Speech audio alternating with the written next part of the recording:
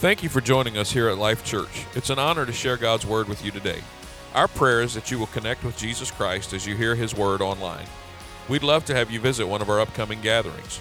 For more information, visit us online at www.liferva.org or contact our church offices and we'll be happy to help you in any way that we can. Let's go now to one of our recent services where you can experience a life-giving message from God's Word. It feels good in the house of the Lord today. Thank you for welcoming Him in with your worship. He inhabits the praises of His people. Every time we come together and worship the Lord, it's important. It's important that we come as a people and we lift up the name of our God. Something happens when you bless the Lord. Something happens when you give Him praise and you lift up your voice and you lift up your hands. You're important in the kingdom of God. Thank you, Jesus. Thank you, Jesus. You're so good, Lord. You're so good, Lord. Oh, you're so good, Lord. We thank you for what you're doing in Jesus' name. Thank you, Lord. You may be seated. Thank you for your passionate worship.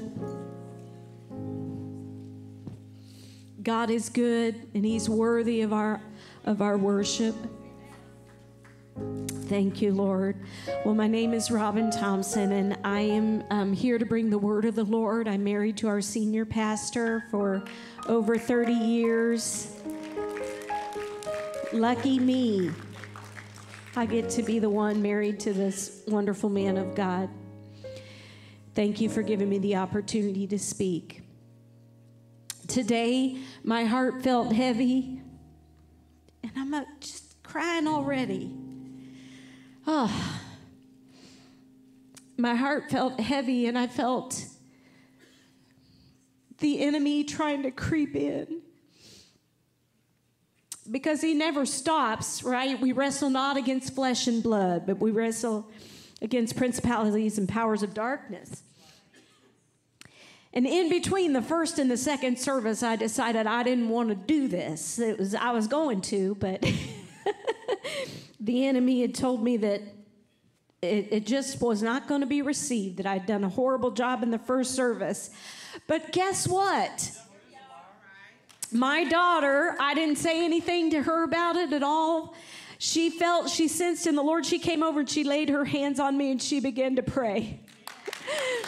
Thank you, Lord. I'm going to tell you, if you feel anointed to pray for someone, you do it.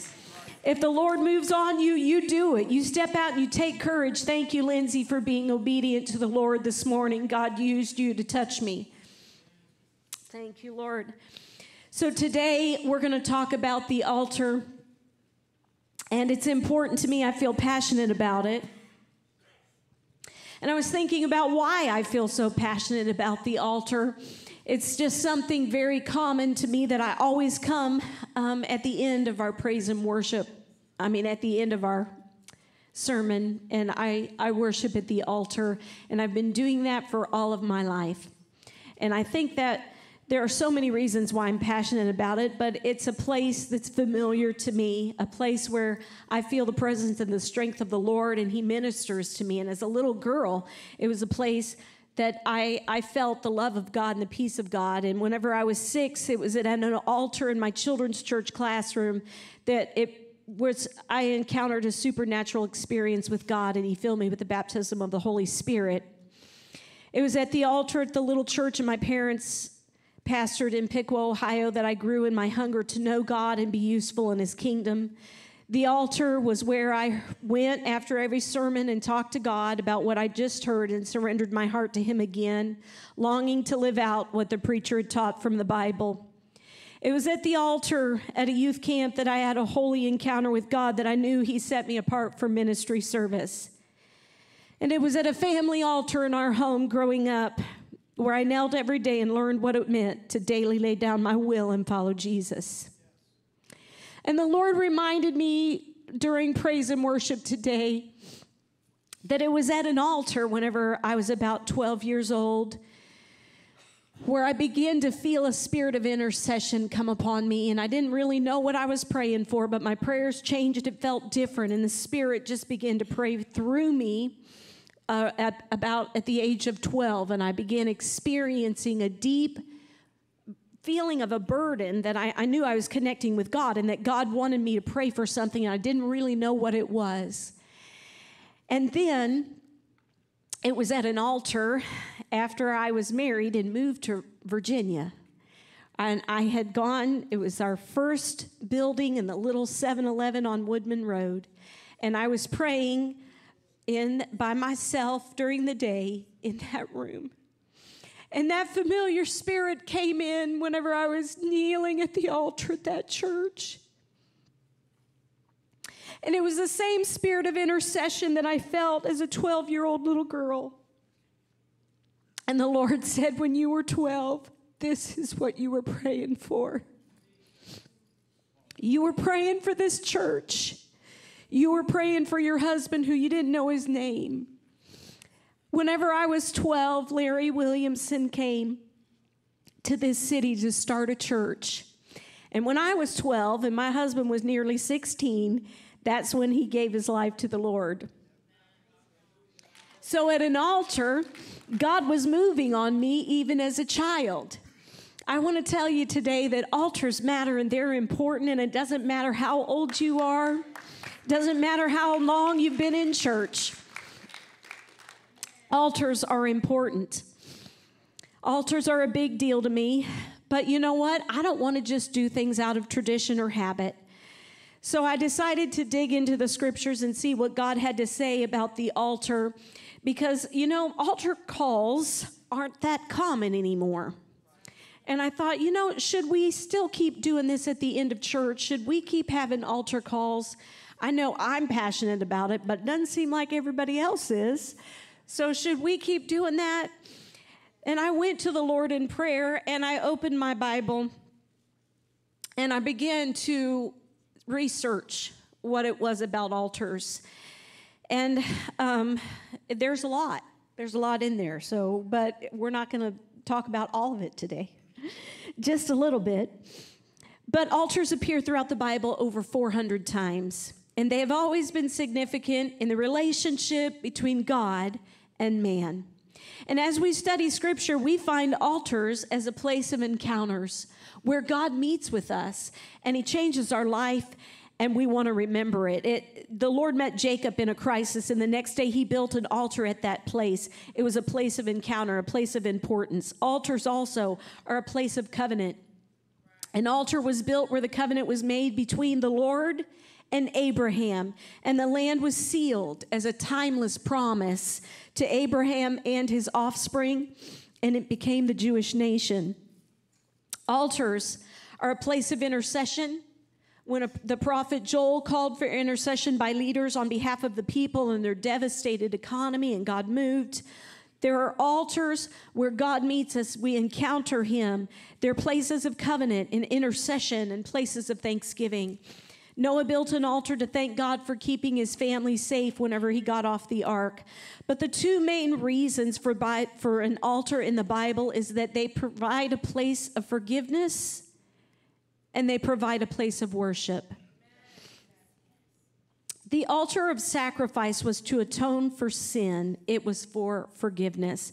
And the altar of sacrifice was the first thing that you would see when you entered the tabernacle. The tabernacle was the plan that God gave to Moses after they came out of the land of Egypt. God gave them rules to follow. They had been in bondage, and they didn't really know how to be a successful nation. So God helped them by showing them laws to live by, how to govern themselves, how to stay healthy, what to eat, what not to eat. There's all kinds of laws. But He told Moses how to set up the tabernacle plan, which was the way to worship. And the purpose of the tabernacle plan was God wanted to dwell with His people. He wanted to be in the center of the camp. And that's where the tabernacle was. It was in the very center of their camp. This is the tabernacle, and all of the tents were surrounding the tabernacle.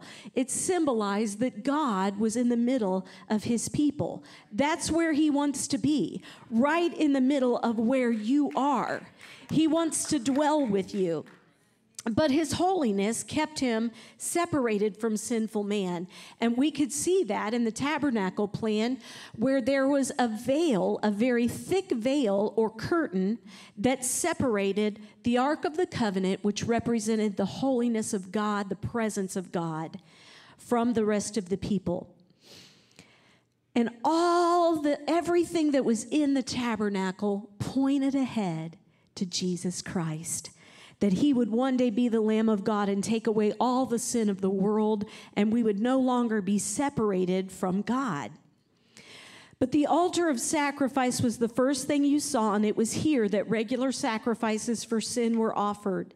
This place of forgiveness was also known as the brazen altar or the altar of burnt offering. If you're reading in your Bibles and you come across those terms, it's all one and the same. There was the altar of sacrifice. It had interchangeable titles. But the sacrifice that was offered, my first point is it cost you something. A sacrifice cost you something. And in the Bible, it would be an animal that they would lay on the altar, and a life was taken. Blood was shed to atone for their sin. And for something to be a sacrifice, it has to have high value. A life has high value. And a sacrifice for me is to place something on the altar that means something significant to me, something that I love, something that cost me a great deal. David said in 1 Chronicles 21:1, I will not present burnt offerings that have cost me nothing. It's going to cost you something. At the altar of sacrifice, there's a sacrifice. But when we come to the altar and we lay down our life, God always actively responds to altar activity.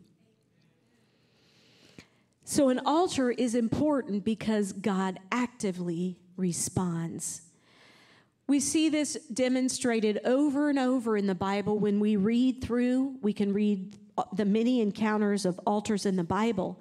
And when we read the story of Noah and when he got off the ark and he offered a sacrifice to the Lord, we see that God responded to Noah. This is how he responded, Genesis 8:20-22. Then Noah built an altar to the Lord, and there he sacrificed as burnt offerings the animals and birds that had been approved for that purpose. And the Lord was pleased with the aroma of the sacrifice and said to himself, I will never again curse the ground because of the human race, even though everything they think or imagine is bent toward evil from childhood. I will never again destroy all living things. As long as the earth remains, there will be planting and harvest, cold and heat, summer and winter, day and night. And that's a promise from the Lord. It was his response to Noah, to Noah's altar of sacrifice. God goes on in chapter 9 to bless Noah and his family and confirm his covenant with Noah. And the symbol of that covenant, we know today, that is the rainbow. He said, I have placed my rainbow in the clouds, and it is a sign of my covenant with you and with all the earth, that never again with floodwaters will I destroy all life. So God actively responded, and we still see rainbows today, which are a symbol and a sign of the covenant that God made with Noah. Noah made a sacrifice, and God actively responded to that. So altars are important, we see in the Bible. God actively responds to them. He also responded to Abraham. The Bible records Abraham building several altars, and one of them is probably the most well-known, the altar that he builds for his son Isaac, when God tests his faith with this request in Genesis 22:2. Take your son, your only son, yes, Isaac, whom you love so much. See, there it is again, that something that you love so much. And go to the land of Moriah, go and sacrifice him as a burnt offering on one of the mountains, which I will show you. How does Abraham respond to that? In full surrender. He says yes. So the next morning he gets up, he chops wood for the fire, and he binds it up and he begins climbing the mountain. And this journey takes 3 days.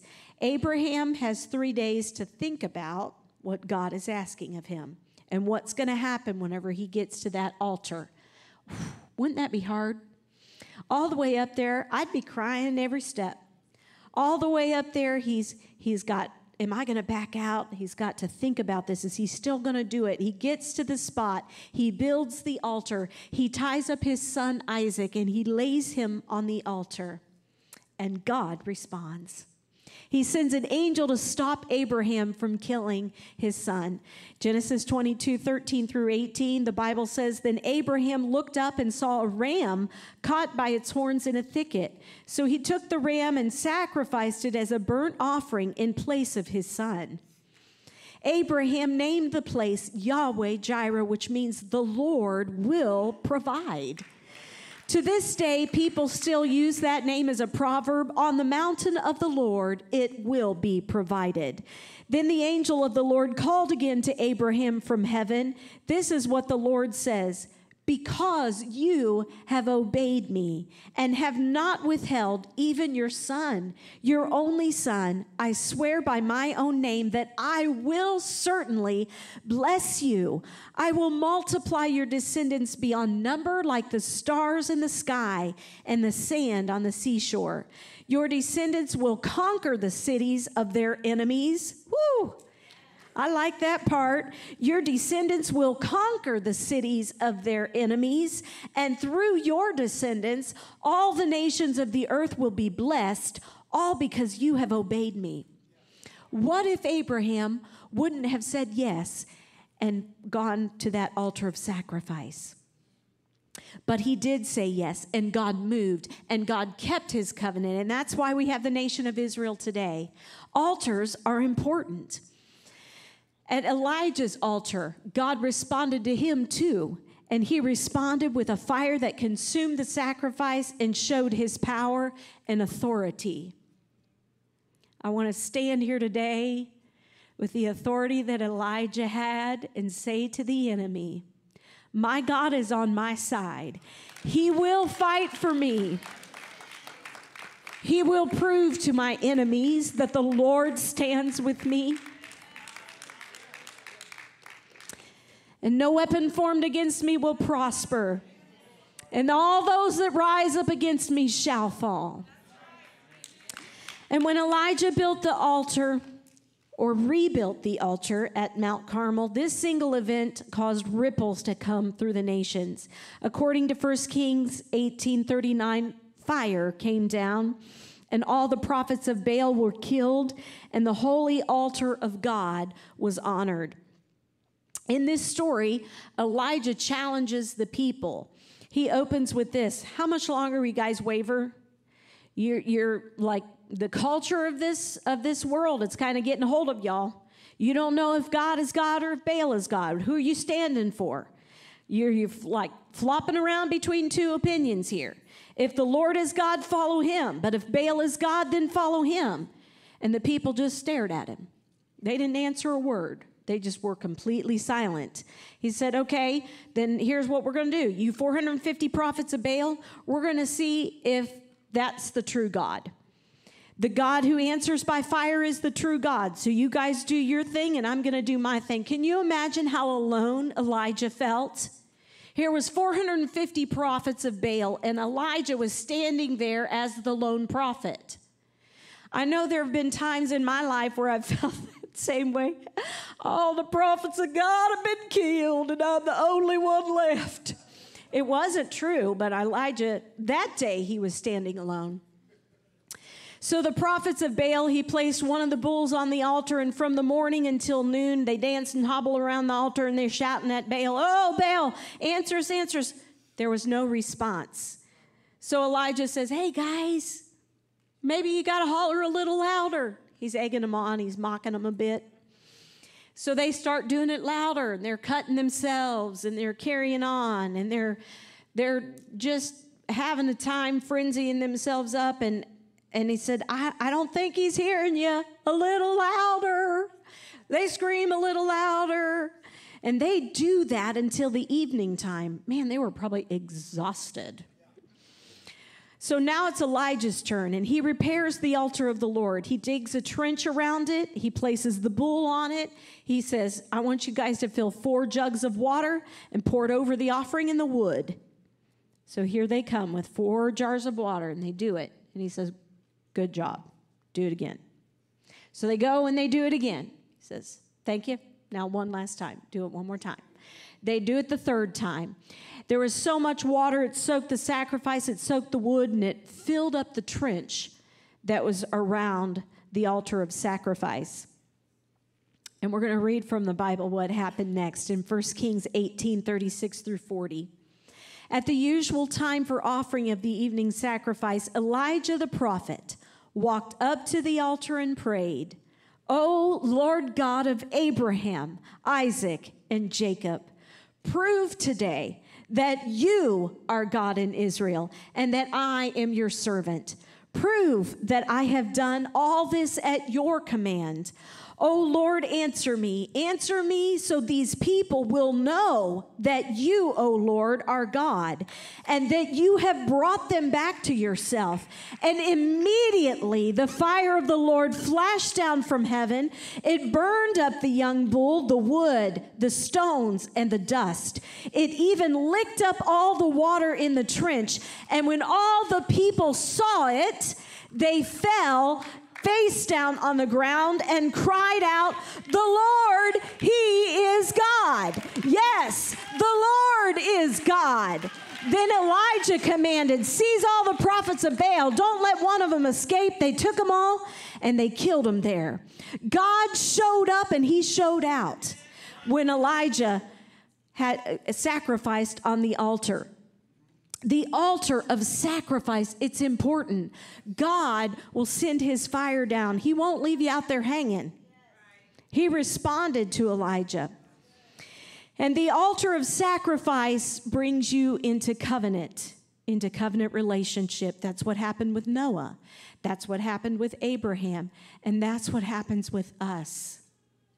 We can enter a covenant relationship.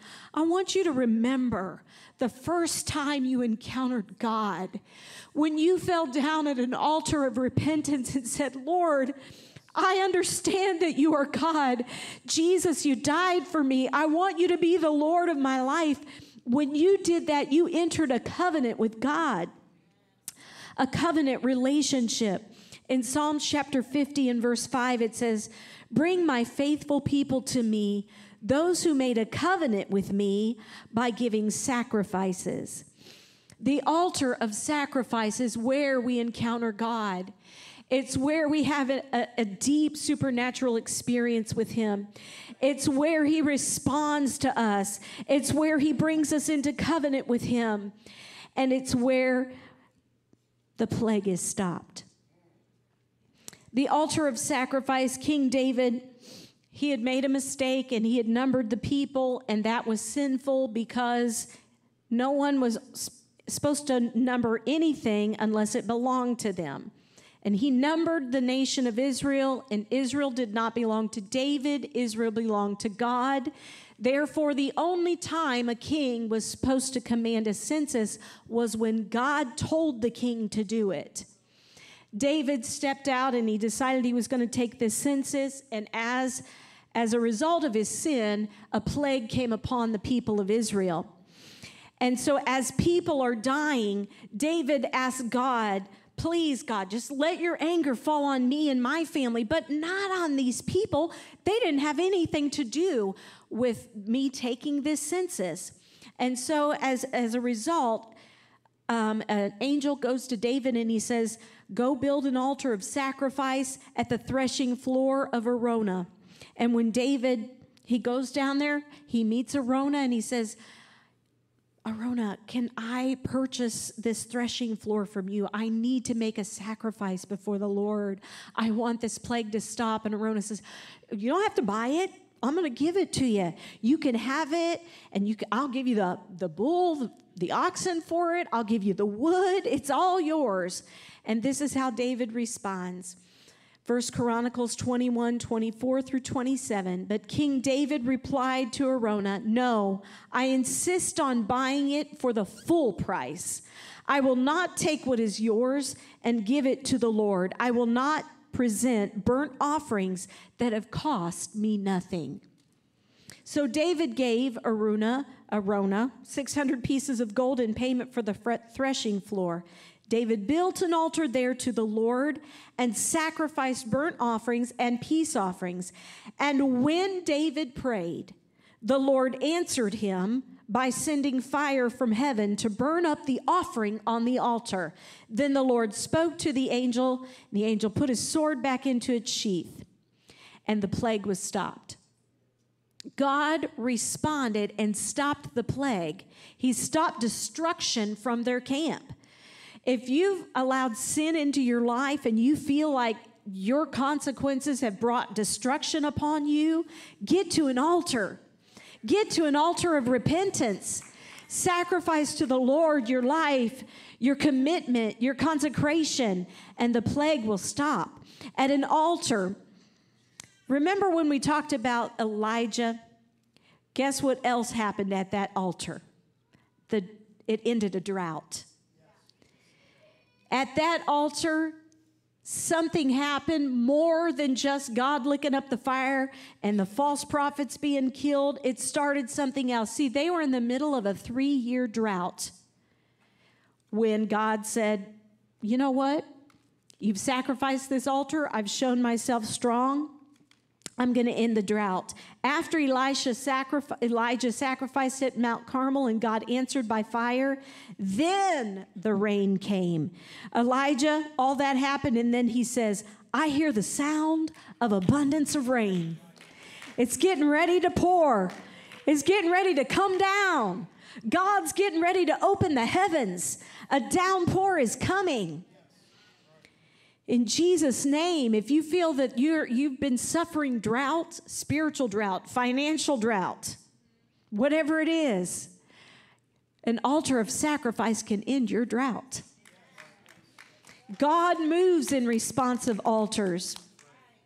So throughout the history of the nation of Israel, they've come to the tabernacle or the temple where there's 2 altars, the altar of sacrifice in the outer court and the altar of incense in the holy place. At the first altar, that altar of sacrifice, all the negative things and problems are dealt with, the atonement for our sin. And at that second altar, incense is offered continually. It rises before the Lord day and night as a symbol of our prayers offered up before him. At the altar of incense, it's a symbol of our worship and prayer. Only the priest could offer this at the altar of incense. They were the only ones that could go into the holy place where the altar of incense was.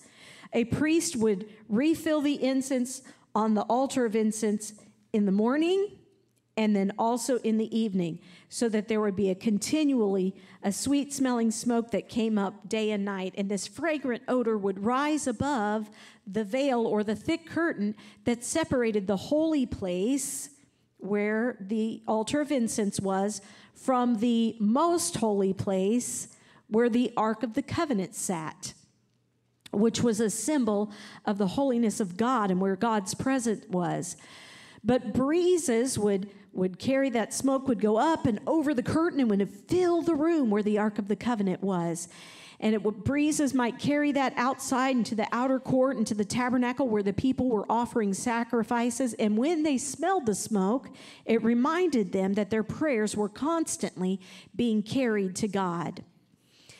I want us to get the significance of that sacrifice and what happened, because it signifies Jesus Christ. Once a year, a high priest was allowed to go into the most holy place behind the curtain where the Ark of the Covenant sat. And once a year, on the Day of Atonement, he would take blood and he would sprinkle it on the mercy seat of the Ark of the Covenant. But when Jesus died on the cross, the earth shook And that thick veil in the temple that separated the holy place from the very holiest of places, it was torn apart. And now we can come boldly into the presence of God without a priest, without a mediator. I can come into the presence of my holy God, and I can bow at his throne. I can kneel before him and tell him myself, my petitions and my prayer requests, and pour out my love for him. Let's read Hebrews chapter 9, verses 11 through 15. So Christ has now become the high priest over all the good things that have come. He has entered that greater, more perfect tabernacle in heaven, which was not made by human hands and is not part of this created world. With his own blood, not the blood of goats and calves, he entered the most holy place once for all time and secured our redemption forever. Under the old system, the blood of goats and bulls and the ashes of a heifer could cleanse people's bodies from ceremonial impurity. Just think how much more the blood of Christ will purify our conscience from sinful deeds so that we can worship the living God. Woo! Hallelujah! For by the power of the eternal Spirit, Christ offered himself to God as a perfect sacrifice for our sins.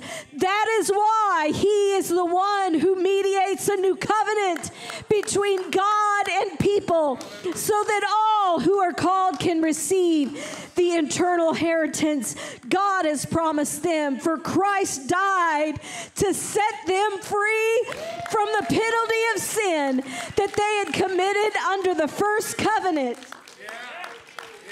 Hallelujah. An altar. God, the Lamb of God, Jesus Christ, sacrificed his life so that the veil could be rent, because an altar makes room for God. It's a place where I can go and worship and offer my praise that smells so sweet to him. It's where he always wanted to be with his people. The holy God did not want to be separated from us. He wants to dwell with us and in us. He wants to be in the very center of your life. And that's why an altar of incense was necessary to offer up continually this offering of praise and worship to him. But when the veil was rent, it opened all of heaven for us, that we could come before the Lord. And at the altar, I remember my sins are forgiven, and that I can be in his presence, that it's by his blood that I've been made justified, that I've been redeemed, that I've been made holy. Thank you, Jesus. The songs we were singing today. Now my sin is dead and gone, and I sing hallelujah. Thank you, Jesus. At the altar, an altar is important. It's all through the Bible. Altars are all through the Bible. Decisions are made at altars. Decisions are, am I going to follow Jesus? Or am I going to follow the culture of this world and the God of this world? Decisions are made daily at the altar. Today, I die daily. Today, God, I get up and I say, you are my God. I choose you again today, God. I make an altar afresh today, God. You're my Lord. I will be a living sacrifice. Prayer is my incense before the Lord. In Psalms 141 and 2, it says, accept my prayer as incense offered to you in my upraised hands as an evening offering. So when we come into this place and we raise our hands, we're not just weirdos who are just wanting to wave our hands around. The sacrifice of my praise, every hand raised. Every hand raised is offering to God our life. It's a sweet smelling savor. It's a fragrance that he loves. It's an incense that's being offered to him. And he says, oh, that smells so good. Let me come close to my people. Let me respond to the altar of sacrifice. Let me bless them. Let me remind them of the covenant. Let me stop the drought. Let me stop the plague. Let me bless them. It is my privilege to come before God. So what do I sacrifice today? Romans 12, 1 and 2 says, and so, dear brothers and sisters, I plead with you to give your bodies to God because of all he has done for you. Let them be a living and holy sacrifice, the kind he will find acceptable. This is truly the way to worship him. Don't copy the behavior and customs of this world, but let God transform you into a new person by changing the way you think. Then you will learn to know God's will for you, which is good and pleasing and perfect. I want to be that living sacrifice, don't you? And so my question again, do we need altars today? Are altars relevant today? Do they matter today? Are they important in the life of a Christian? I think they are. Why don't you stand with me? Team, if you'll come and help me. I am to be a living sacrifice, and very often a living sacrifice tries to crawl off the altar because it's alive. Every day I have to say, oh, again, I'm going to get up on that altar. I'm going to surrender again. I'm going to offer up my life again. I'm going to honor the blood of Jesus and what he's done for me and offer my worship as incense before him. And I want to tell you, we think of an altar up here. We call this an altar, and it is. But you can make an altar in your car. You can make an altar in your home. You can make an altar at your workplace. Wherever you are, there can be an altar. Because you are the living sacrifice. So anywhere I am, I can make an altar. And it's the position of my heart that matters. We can kneel. We can stand. We can walk as in our hearts we're making an altar to the Lord. Do we have to come to the altar at the end of every church service? No, we don't. We don't have to do that. You're not going to hell if you don't come to the altar every single time. But my question is, not do I have to, but why wouldn't I want to? Why wouldn't I want to come here and think about, just take a moment after I've been in his presence, after I've heard his word go forth? Why wouldn't my heart long to come and dedicate myself to him again? I long for the times when I would run to the altar. I'd be the first one there and the last one to leave. Because my little heart was bleeding and panting after God. Because I wanted to be used of him and I wanted his glory to shine in my life. I wanted to give him space to work. I wanted him to respond. So today we say, God, you are our God. You have offered yourself, Lord. We will come to the altar. If you're overwhelmed by the weight of your sin, come to the altar. If you just don't know what you're supposed to do about a family matter, come to the altar. If you're ashamed of the sin that's still in your life, come to the altar. So today, I'm just going to open the altar. And if you want to come, he's going to meet you here. Come to the altar. and meet the Lord if you want. Make an altar in your home. But an altar is important.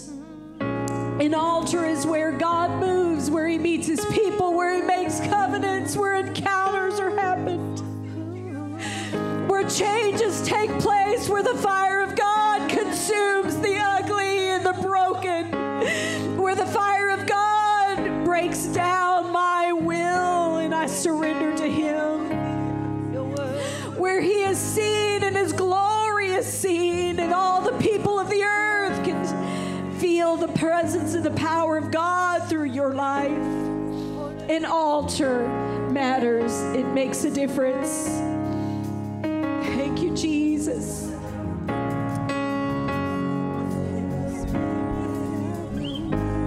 From the ashes of defeat, the resurrected King is resurrecting me. In your name I come alive to declare your victory.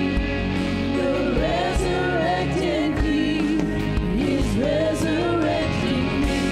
By your Spirit I will